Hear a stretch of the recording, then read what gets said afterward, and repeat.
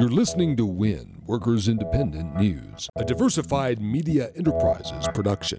I'm Doug Cunningham. The University of California system is one of the 10 richest universities in the country. But Teamsters Local 2010 President Jason Rabinowitz says that university workers are suffering from low wages and years without raises. The workers are about 80% women, two-thirds people of color, and the university has driven down their real wages over the past 2 decades by about 24%, to the point where over 70% of the workers, according to a recent study, are suffering from either hunger or food insecurity. Thousands of UC workers represented by the Teamsters went on a recent unfair labor practices strike, charging the university with violating state labor law by not bargaining in good faith to get labor contracts and raises done. We have numerous charges with the state of California, with the Public Employment Relations Board. They've issued complaints against the university in several unfair practice cases.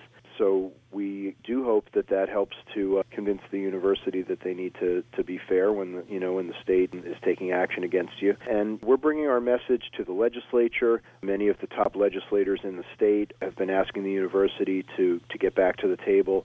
Rabinowitz says as striking UC workers returned to work Wednesday, some managers tried to intimidate them for their strike action. We have some reports about some managers that have tried to threaten or scare our members, and we're going to find out more detail about that. The university did try to scare our members before the strike, tried to tell them the strike was illegal, even though, if it was illegal, then they would have been in court trying to get an injunction, which they didn't. They did try to get an injunction against the skilled trade strike, and the state tossed that right out because it had no merit. Our strike was lawful and protected. Cashiers and cooks led protests in more than 24 cities Wednesday against fast food CEO Andy Puzder's nomination as U.S. Secretary of Labor. The protests at Carl's Jr. and Hardees stores asserted that Puzder represents the worst of the rigged economy Donald Trump pledged to take on as president. The workers protesting Puzder say if he is Labor's secretary, it will mean years of continuing low pay, wage theft, sexual harassment, and racial discrimination instead of making the lives of workers better. Brought to you in part by the Alliance for American Manufacturing, working to build coalitions between business, labor, legislators, and activists. Information about our mission to strengthen American manufacturing and rebuild the middle class through smart public policy is available online at americanmanufacturing.org. WIN is brought to you in part by the Amalgamated Transit Union, the largest labor union representing transit and allied workers